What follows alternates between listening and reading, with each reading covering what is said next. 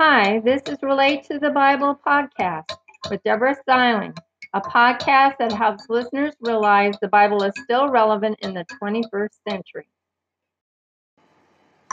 I would like you to understand how I relate the Bible to my life, or the things I've read, the movies I've watched, things I've seen, videos, or how I make connections to things in the world.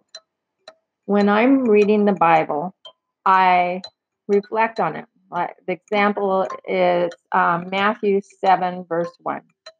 Judge not that ye be not judged. One time I belonged to an organization and they had a new member. And I didn't think that person seemed like a very nice person, so kind of stayed away and watched from a distance over different meetings. And it turned out that that person was really, really nice. And I had judged them by first impressions. They might have been shy or something else which made them seem aloof, but they were nice and they befriended other people in the organization and they were a real asset to the group. And it makes me think of how that was a shallow decision on my part to judge. And it helped me reflect more when I meet new people to be more open.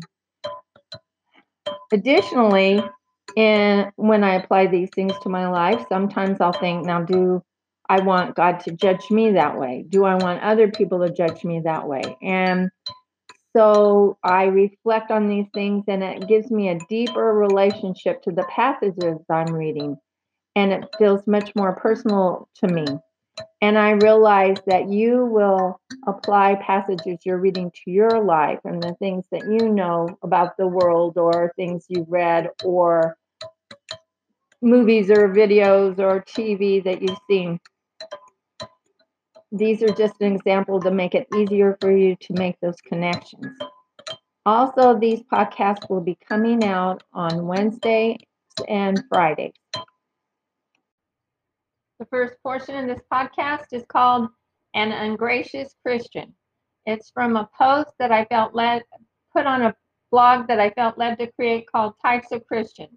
You can find that at https://types of Christians, types.christians.blogspot.com. The passage I have with an ungracious Christian is from 1 Peter chapter 2, verses 2 and 3. As newborn babes, desire the sincere milk of the word, and the word is another name for Jesus. It's sometimes also used for Bible, but usually when it's capitalized like this, it means Jesus, that we may grow thereby. If so, ye have tasted that the Lord is gracious. This passage talks about Jesus being gracious, but am I gracious? I remember sitting in a dentist's office a couple of years ago, and a grandmother was talking with her granddaughter. The girl was complaining that her teacher had made an error in grading her paper, and the grandmother asked her if she was gracious. The girl continued to tell her about the teacher's mistake, but the grandmother again asked her if she was gracious. She, the granddaughter, was gracious. This gave me a new perspective on grace.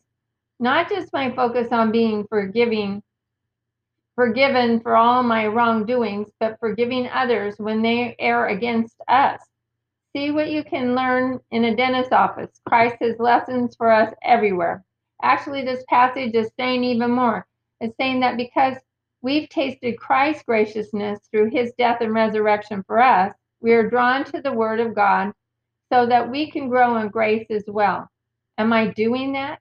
To be honest, yes and no. I read the Bible daily and I try to focus on all Christ has done in my life, but I don't focus so much about how Christ wants me to be gracious to others when they do wrong. Instead, I've gotten caught up in anger or resentment and wanted to eat the doorknobs off rather than turn those simple emotions over to Christ's very capable hands. I no longer want to be an ungracious Christian. I want to be more focused on being a better example of all Christ does for me. Again, 1 Peter 2, as newborn babes desire the sincere milk of the word, that ye may grow thereby. If so be ye have tasted that the Lord is gracious.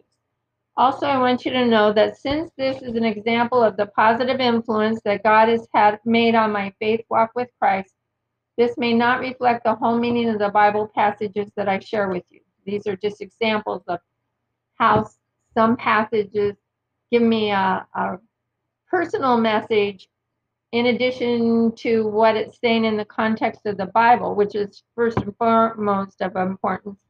But sometimes Christ has things tug on my heart to where they relate to my life, apply to my life, or things I've seen done, read, or watched in the movies or on TV. And the next portion of this podcast is called Have Your Cake and Eat It Too, Christian. The passage I have with this is from Matthew 6, verses 14 and 15. For if ye forgive men their trespasses, your heavenly Father will also forgive you. But if ye forgive not men their trespasses, neither will your Father forgive your trespasses. I really struggle with this passage a lot. I guess I'm a have your cake and eat it too Christian. I want Christ to forgive me of all my many flaws, trespasses, and vices, but I want to stay angry with those who are rude and insensitive to me. This passage reminds me that I can't have it both ways. I can choose to stay angry with people who have wronged me, knowing that I might not be forgiven for my many, many, many transgressions, or I can work harder at turning that anger over to Christ, knowing He's already laid the groundwork for my forgiveness. So just how do you do that? It's easier in some situations, but in others it's downright hard to let go of that anger. The thing is, when I'm holding on to anger toward anyone, I feel the urge to eat things I don't normally eat and at times that I don't usually eat. Lately, I've been praying for God to have me be more open to being gracious to others, despite their actions. I also pray when the event happens. It's working, but I need to keep remembering to turn it over to Christ's very capable hands. I can't slip up and forget to add this to my daily prayers each day, or I fall back into my old routine. Again, the passage was Matthew 6, verses 14 through 15. For if ye forgive men their trespasses, your heavenly Father will also forgive you. But if ye forgive not men their trespasses, neither will your Father forgive your trespasses. Lots to be prayerful about. I want you to know that since this is an example of the positive influence God has made on my life through the Bible, this podcast that I shared with you may not reflect all of the whole meaning of the Bible verses and passages I have shared. They're just how this particular Bible verse or passage related to my life and how it makes the Bible more personal to me in my daily walk with Christ. Thank you for joining us at Relate to the Bible. I look forward to you joining us next time, where you will hear more examples of how you can relate the Bible in ways that are especially meaningful to you.